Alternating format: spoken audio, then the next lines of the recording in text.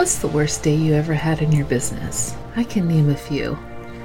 I was a 5-time award-winning entrepreneur who burned out because I couldn't give up control of anything in my business, whether it was because I thought I could do it faster or because I thought I couldn't afford it. I just refused to let anybody else in. Consequently, the business turned from a dream goal into a job I hated, and I didn't know what to do anymore. In 2015, I closed my business, walked away, and started a whole new life. But I didn't know what I wanted to be when I grew up after that. And I realized that what I really love to do is marketing. I love to talk about marketing and create marketing and teach other people how to create value-based marketing initiatives that talk to their customers. I've done it for corporations, for entrepreneurs like you, bloggers, and everybody in between. I'm here to help you create your dream empire that gives you the freedom to create your life the way you want to do it. My name is Megan Brame. This is Stop Sucking at Business. Let's go. Hey guys, Megan here.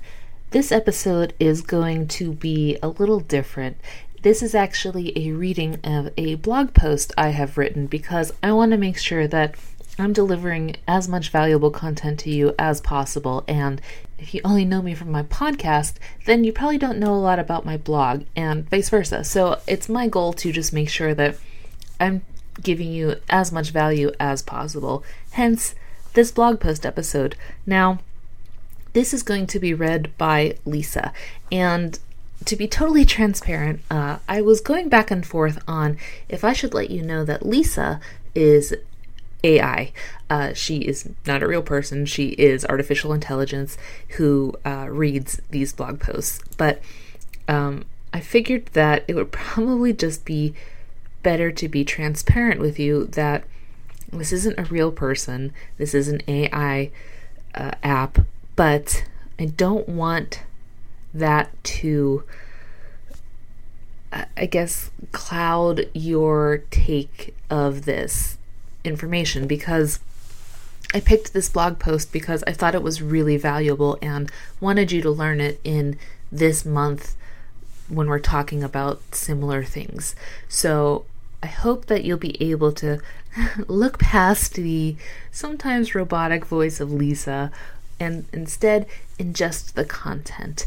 And I promise that we're going to get better with this and make it less choppy, but I figured that it was best to just be totally upfront and tell you that this is my content read by AI, and the goal is to just make sure that you're getting as much value as possible. So I hope that you'll be able to kind of, overlook a little of the details with her voice. Thank you so much. I will talk to you guys in our next episode. Continuing this series about content, let's dive into what you should post on these mostly text-based platforms and how they differ from Instagram and Pinterest. In my experience, Twitter, Facebook, and LinkedIn are the hardest for me to work with because I am more of a visual person. And while it's true that pics and videos are heavily featured on these three social media platforms, I would say that they're more about copy than images. So how can you find good content for your business without constantly posting sales stuff? Let's work it out. 1. Content ideas for Facebook.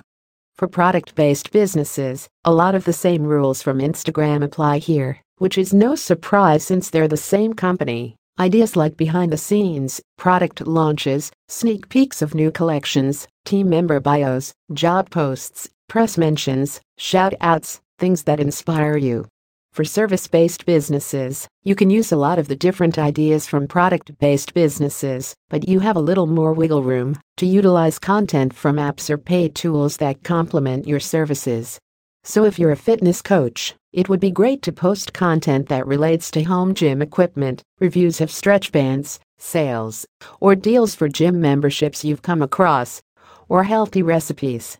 For bloggers, you have the widest berth when it comes to finding content for your fans on Facebook.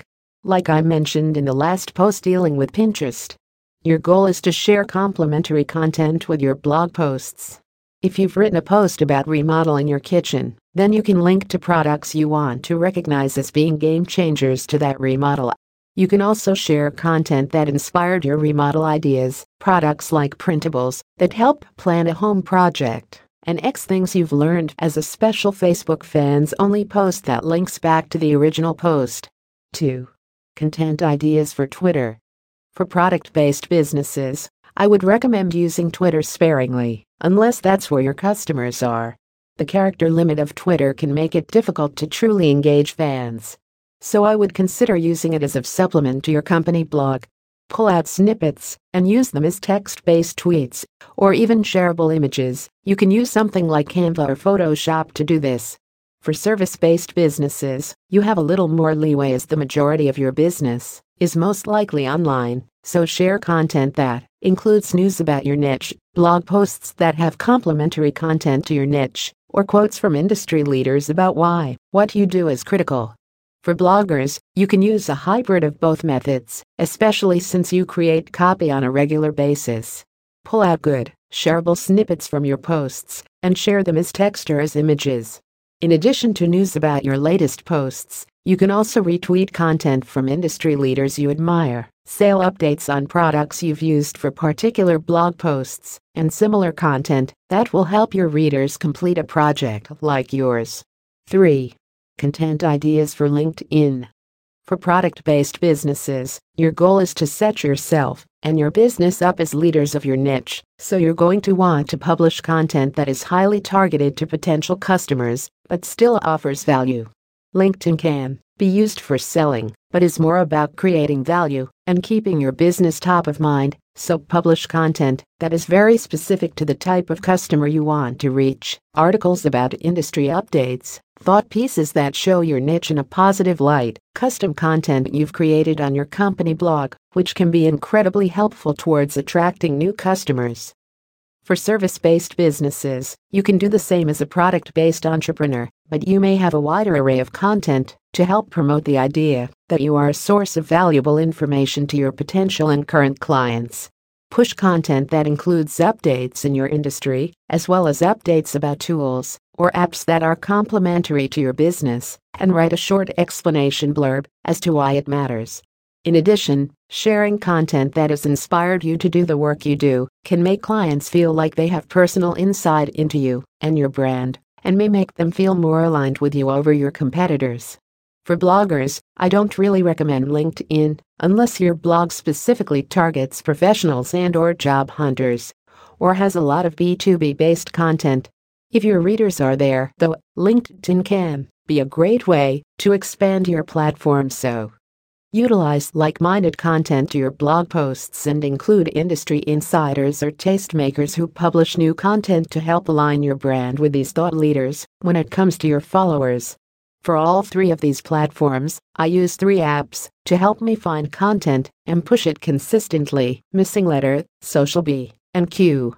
Missing Letter is cool because it takes my blog posts automatically and creates a year's worth of social media content that includes quotes from the article and images from the post. It's also a good upsell for bloggers who are working with brands, as it guarantees 12 months of rotation in your social media feed. Social Bee is a scheduling tool that's similar to Hootsuite and Buffer, but works natively with Q. Q is, to me at least, a brilliant business idea. They offer curated content suggestions based on niches you select, and they find this content by offering an avenue for content creators to submit their blog posts to be pushed on the platform. And it is definitely curated. I've had 1 or 2 early blog posts not make the cut, so I know they're checking the quality to make sure the content they select is worth the push. Hey guys, one more thing before you go. Could you do me a favor and leave a review of this episode?